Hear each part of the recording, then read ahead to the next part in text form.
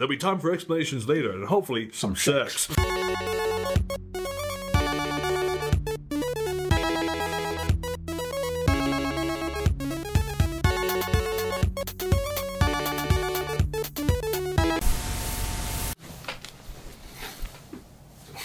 Welcome to another very special episode of Ash and Des Remember. I'm Ash Price. And I'm Des Judas Gorman. You couldn't even get the O. How many episodes have we done? You don't remember them. My name is O. Gorman. And today we're talking... Irish.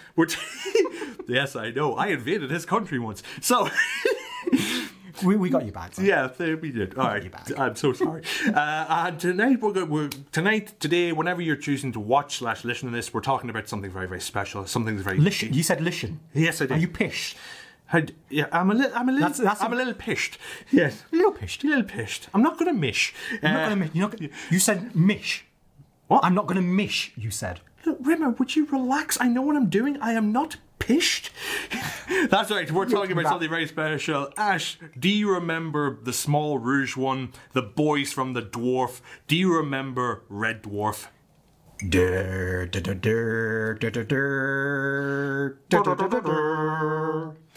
No. Yes, I remember. I was a huge Red Dwarf fan. And I've been. Whoa! Sorry, I have to flag something up there. You were? No, I am. I still Good. am. I still am. Whew, all right. Yeah. Huge Red Dwarf fan. Yeah. I think we just jump straight into it. Yeah. Because there's so much to talk about. We've got 25, 30 minutes to talk about this. You know, if this goes on longer, we could split it in two. Well, there was an idea we talked about, and we will hopefully get into this soon. Oh, that's right. Yes. We will be. We are planning to do a spin-off from Ash and Des Remember. Yeah. Where we actually go through the entirety of Red Dwarf. We'll do an episode-by-episode breakdown. We haven't worked on the specials and all of that. We haven't worked on a title yet. I was thinking, Ash and Des versus the Small Rouge one. So it could be anything. Yeah, we'll think of something. We'll think of something better than what I just said. Much better. So how did your introduction of Red Dwarf start? Okay, so it was I think it was a Friday night. Mm-hmm. And I was watching TV and I was flicking through the channels. I think I was at my grandparents. And this show started. And I had nothing else to watch, so I think this was 1994, something like that. So that must have been series... It was before Series 7, it was after Series 6. So it must have been Red Dwarf Night. No. That was 98. That was 98, 98. It was about 2 years later, so it was about... I was about 93, 94, something like that. Anyway, it was Series 6, it was Sirens, and I watched it. And at this stage, obviously not knowing anything about the show, and I watched it and I absolutely loved it. And Sirens is a great jumping on point because it was intentionally designed to be a jumping on point. Yeah. Because it's an exposition dump, Lister has amnesia, so Crichton's like, this is who you are, this is what you do, this is why you look like how you look and all that stuff. Yeah, because the show had become very, very popular. And so they did a jumping on point, and so that was the perfect episode for jumping onto. That is so weird. Yeah, and I loved it. And from that moment on, I was just absolutely obsessed with Red Dwarf. Yeah. Once the series was over, I went out to the shops to buy, not this specific one, obviously exact version, but it was this. The End, Bite 1, this was before Crichton came into it. This is when we had... Holly in it, because Holly wasn't in Series 6. That's right. So this was all new to me, and everything was weird and strange and different because the audio, the music at the beginning was different, and all of that was very, very strange. And, oh no, you know what? Tell a lie, it may have been the Smegouts. May have been the Smegouts video.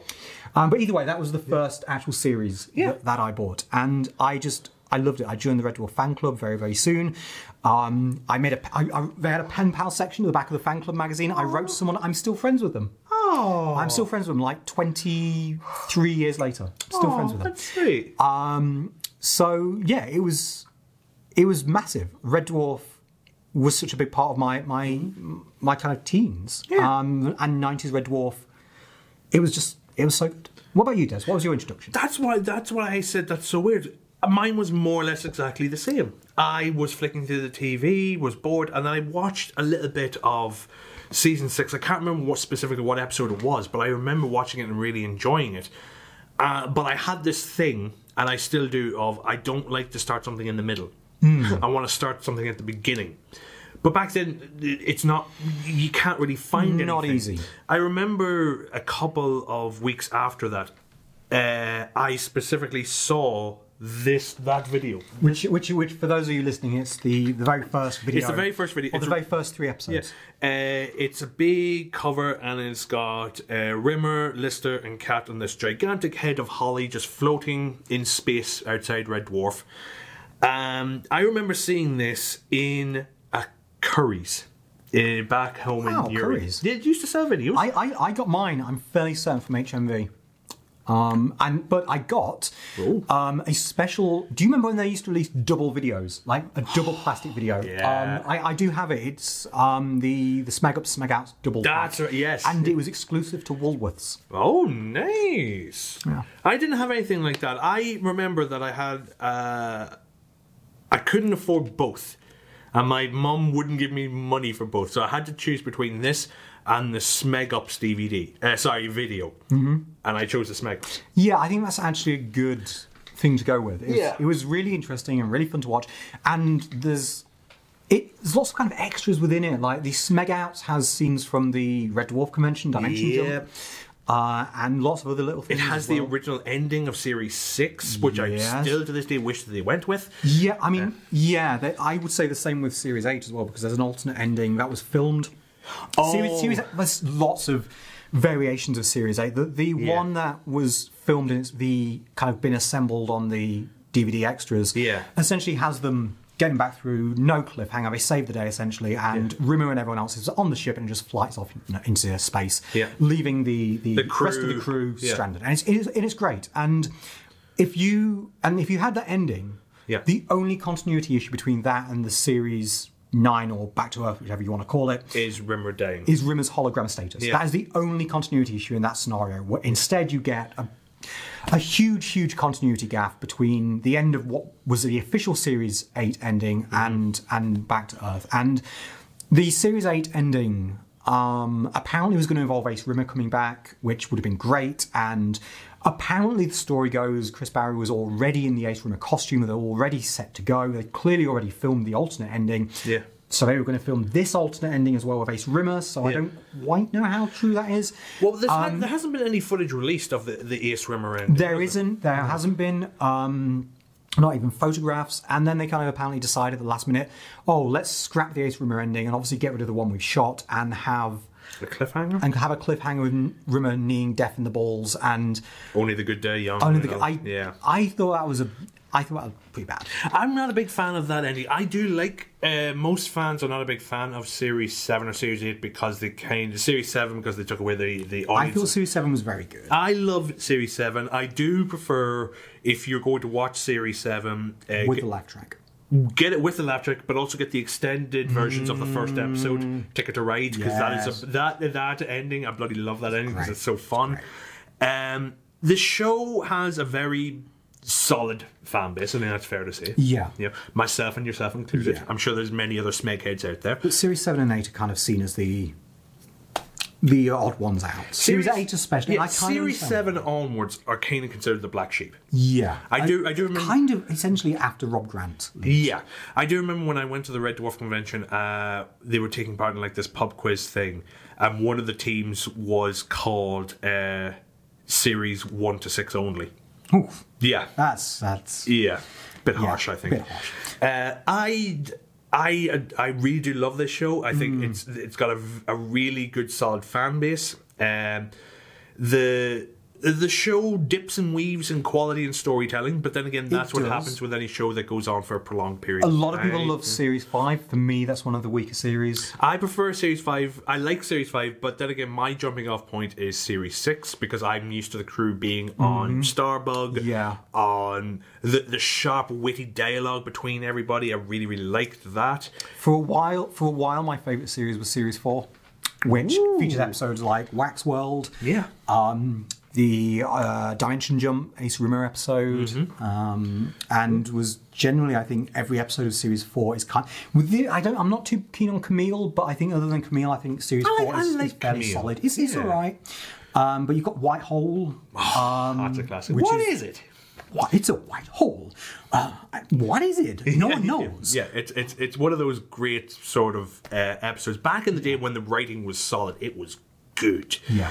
I think it's fair to say that as the series progresses, I don't want to be critical of No, that too same much. here. And I know, there is this argument like, oh, just because someone's old, it doesn't mean they're not good anymore. And that's absolutely true. Mm-hmm.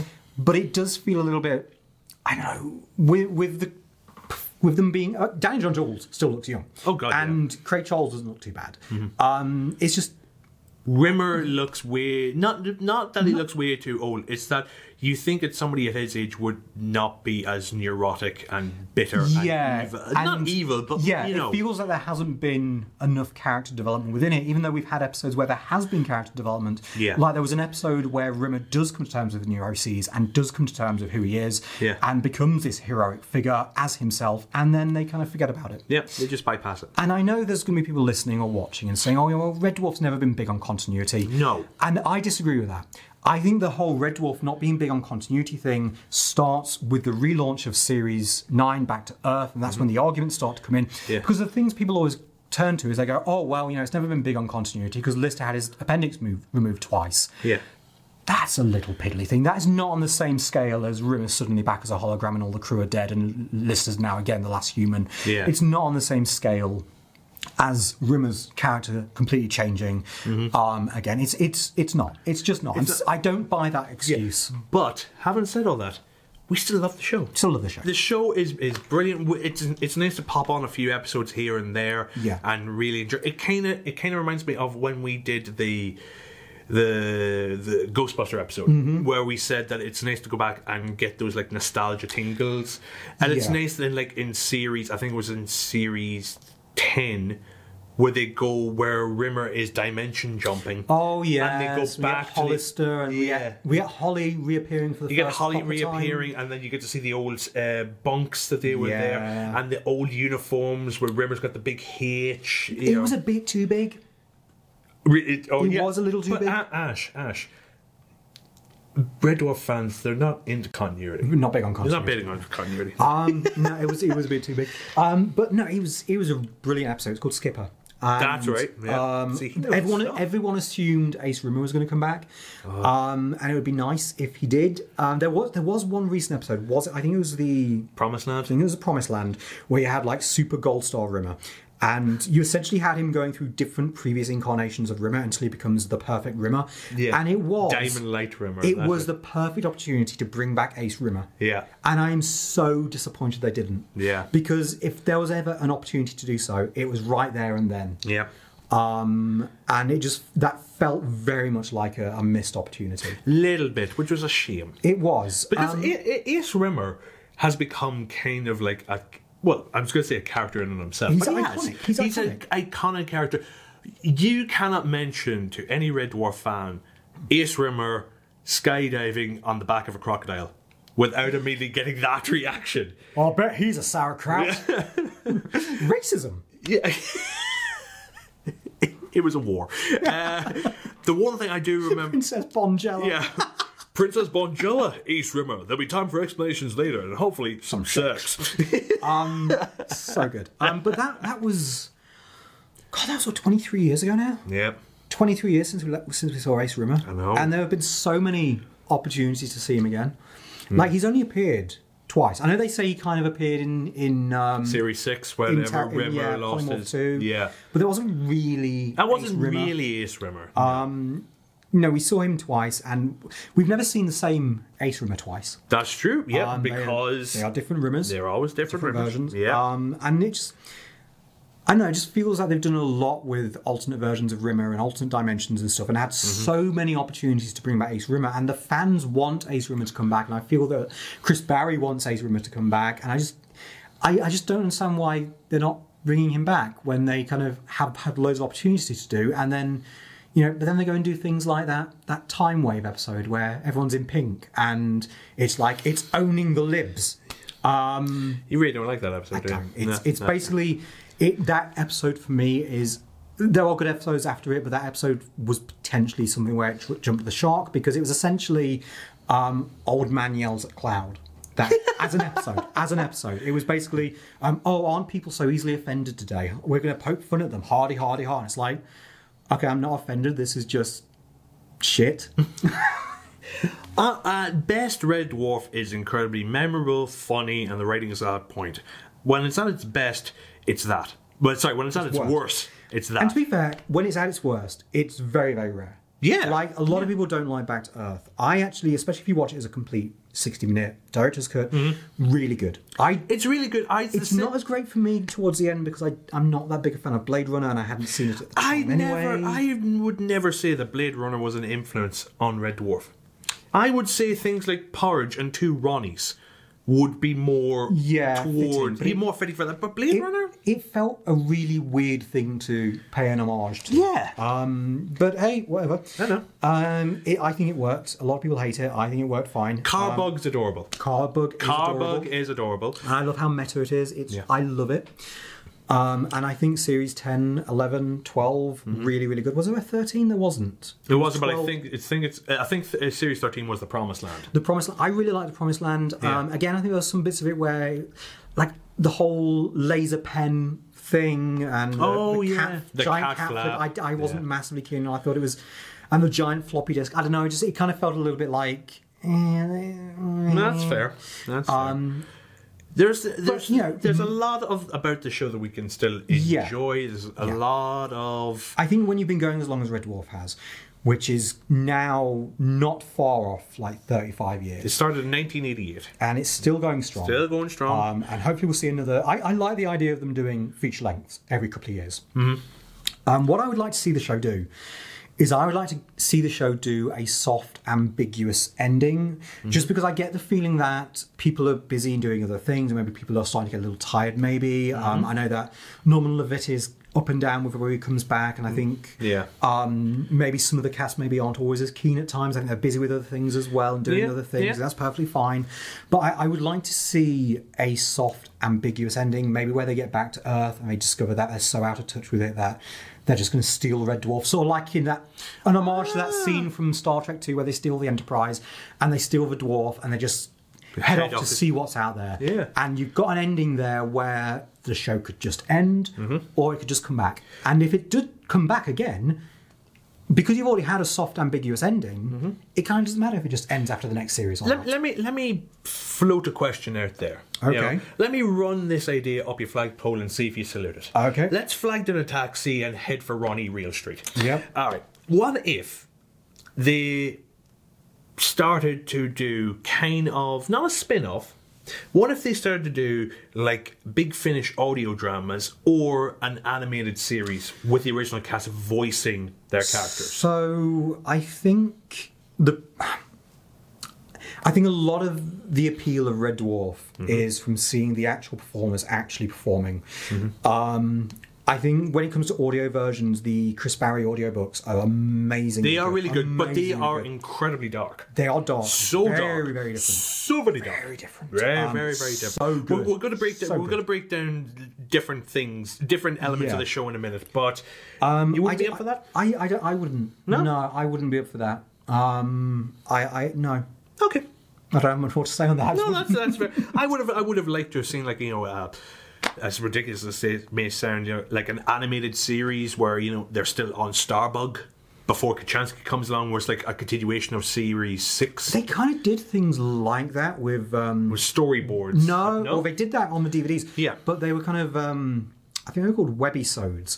They were basically little animated versions of but scenes. They took clips from the show. Yeah, there were clips from the shows. I quite liked those. They were interesting. But it was at a time where people were experimenting with different types of media on mobile phones. But Red Dwarf's always been quite innovative, and it's done a lot. Yeah, and it's been in all sorts of media. It's been in so much media. Yeah. It's kind of surprising at times. There have been mobile games. There haven't been console games, which is a shame. There have been DVD games, which me and Des played. We did. It was, Beat the Geek. It was an experience. It was very much that. It's got T-shirts. It's got figures, little kind of figurines, little mini figurines. You could buy a mini Starbug. T-shirts, play sets. Yeah, there's a lot of merchandise. And for those of you For those of you on the video version, and I will explain this for the audio listeners, there was a series of Red Dwarf collector cards. Yeah. I've got the 64 base set. There was some, I think, another 60 platinum special edition of the cards, and they are gorgeous. They're basically trading cards, but with characters and scenes from Red Dwarf. And they're really good. They came out. When did they come out? That's what we're going to find out. They came out in 2002. There we go. So this was during the quiet period, I guess you'd call it. The limbo era, when there wasn't really a lot. There wasn't a lot happening, but the stuff that was coming out was really, really nice. I loved Series 7 when they're in the... No, sorry, Series 8 when they're in the prison. I really liked that because it took the show in a different direction. I thought it was an interesting thing they did. I didn't think it was as bad as people made it out. It's not as bad as people made it out. The one thing it was just very different. It was very different, but the one thing I didn't like about that was that I kind of felt that the character of Kochanski retreated a little bit. She was really, really strong and powerful in Series 7 because she was there to replace Rimmer. And then they kind of didn't know what to do with her in Series 8. See, here's the thing with Red Dwarf. Oh, okay. They've always kind of made the point that they've kind of got too many characters to write for. It's why Holly got written out, because Crichton ended up taking a lot of their dialogue and lines. Yeah. And then when Rimmer left, we brought in Kochanski, and then Rimmer comes back, and they have probably a bit too much as well. Yeah. But then they kind of throw in all these other characters as well, and there's like it felt a little bit like I don't know. It just felt that you can't really make the argument of we've got to get rid of characters because we've got too many characters, and then suddenly go we're going to bring back all the characters, and then not have it suffer. And I think it did suffer. I think Kochanski's character suffered, which was a real shame because I think Chloe Annette did a wonderful job. Yeah. And was a very different character to Claire Grogan's Kochanski. Yeah. And I'm going to be honest, I think I prefer Chloe Annette's because I think her dynamic with the characters is better and stronger than I think Claire Grogan's would have been. Yeah. Because of the way Claire Grogan had been written. Yeah. And I think... Series 8 was good. Again, Crikey TV hasn't aged well. No, well, it wouldn't. It really hasn't, but I think a lot of the show has. I think the ones that haven't aged well are very, very few and far between. And it's really just Crikey TV that stands out as not aging that well. All right, well, let me ask you this then. When you think of Red Dwarf, when you think of the show, what's the first episode or the first joke that pops into your head? Oh God! Because I don't want this to be like, oh, Red Dwarf is good, but here's the things that we don't like about it. I want us to remember this because this show's really good. And I don't know because there's just so much good stuff.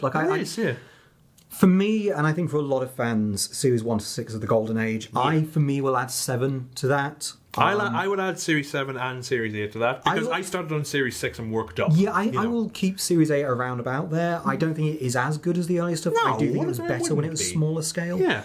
I remember things like whenever I think of Red Dwarf, the first thing that always pops into my head is, "Sir, are you absolutely sure? It does mean changing the bulb." It's those little things. Or when Rimmer misquotes a Space Corps directive. It's those type of things that I remember. No crew member shall report for duty in a ginger toupee. It's really... I once met Robert Llewellyn, and I now know I have ADHD, so this is kind of why, but I didn't pay as close attention to a question he was answering, and because I was so eager to ask a question myself, and I put my hand up and I asked basically the exact same question, and he told me off as Crichton. Oh, it was the best thing ever. What did he say? Can you remember? I think it was something like, "Oh, I've just answered that. Were you not paying attention, you foolish man? Nice. Foolish boy." Did he say anything to you afterwards when you got your... Did you get his signature? I got his autograph. I got his autograph. He called me a cunt and slapped me, and that was it. That's so Robert Llewellyn, isn't it? It is. That is so Robert Llewellyn. Just in case any lawyers are listening, no, he didn't do that. No, he didn't. I've only met Robert Llewellyn once. Very, very lovely guy. Yeah, I've heard this. What have you heard? He's a very, very lovely guy. Oh, he's a truly lovely, lovely person. I met Chris Barry once at a convention in Glasgow. He was there, I think it was MCM, which now no longer exists. Thanks, MCM, for focusing on England and not on Scotland, you sons of plebs. Maybe they'll do a UK tour. Maybe, yeah. And miss out everywhere that isn't England. Yeah, Like everyone else exactly. does who does a UK tour. But I met Chris Barry there, and he was doing a panel. I learnt from that panel that from waiting in, because I think it was myself and my wife. We were in full Ghostbuster regalia, and we were in the queue.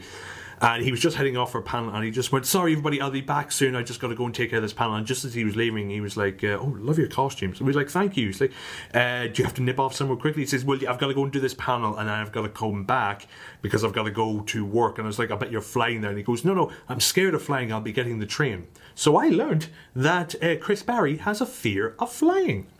Interesting. There we go. It was the same place that I met female Holly. Hattie Hayridge. Hattie Hedrich, yeah, she was the super lovely, mad as a bag of Spanish. I met Danny John Jules, lovely, mad as a bag of Spanish. Okay, so Danny John Jules, I've got a story about Danny John Jules. Oh, you got to. I know we're near the end, but all right. So I was working very briefly on a school magazine, and it was around the time Series 8 came out, and the magazine never actually got anywhere in the end. But I wanted to interview some of the cast for this magazine. Right. So I kind of got in touch with Helen Norman at Grand Naylor Productions. And I guess I must have phoned her because this was like the 90s, so it wasn't email. I actually spoke to someone. And I kind of spoke to her, and she said, well, yeah, I'll sort some stuff out. And she gave me a contact number for Danny John Jules, and I assumed it was Danny John Jules, his agent or something. So I'm at my nan's, and I kind of phone this number and kind of just get through the answer phone. I leave a message. And I go back home thinking, well, it's like 6 o'clock in the evening. I'm not going to get a call back because it's his agent, and his agent will be there during the day. Yeah. And I get a call, get back home. And my nan calls me up and she says, "Oh, we just had someone call back, really quite annoyed." I'm like, "What?" Yeah, this woman called back. So I kind of realised that it was like from the Dan John Jules thing. Oh, his agent must have called back. So I call back the number from my home, and I get through. Helen Norman had given me his home phone number. And I don't know who it was. I don't know if it was his partner or his mother or who it was, but there was this very angry woman. Basically, how did you get this phone number? This is really unprofessional. What are you doing? I'm like, really sorry. And so, like, I got a telling off from. I think it was his mother. I'm not entirely certain. So if it was his partner or someone else, I'm genuinely sorry. But I essentially got a telling off from the cat's mum or partner. Oh my God!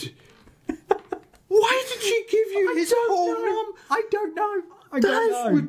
Jesus! I know. So, Danny, I'm really sorry. If it was your mum or if it was your partner, whoever it was, I'm really sorry. You have nothing to apologise for.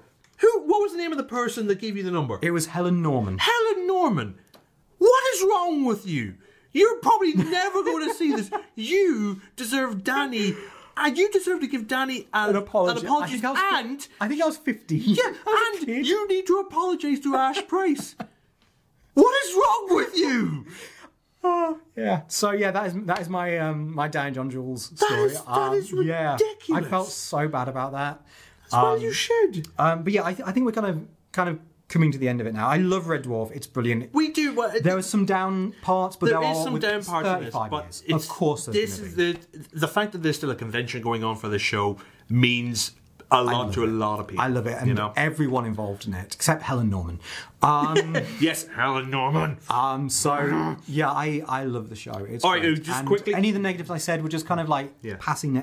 They don't spoil it at all. Yeah, even Time Wave is a watchable episode. It is.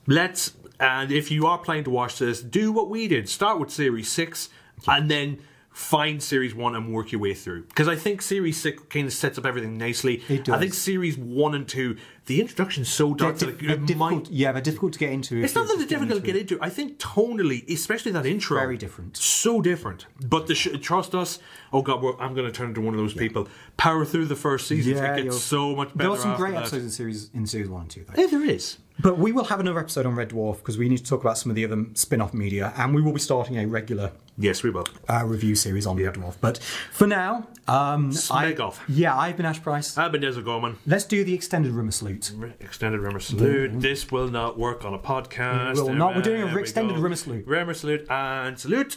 And all we can say for now is, oh wow, he's going full Rimmer. He's got the arm going and for now, let's just say smeg off, dog food face. That did actually genuinely hurt. Yeah, it sounded. Okay, I'm going to take Ash to a hospital. Bye bye for now.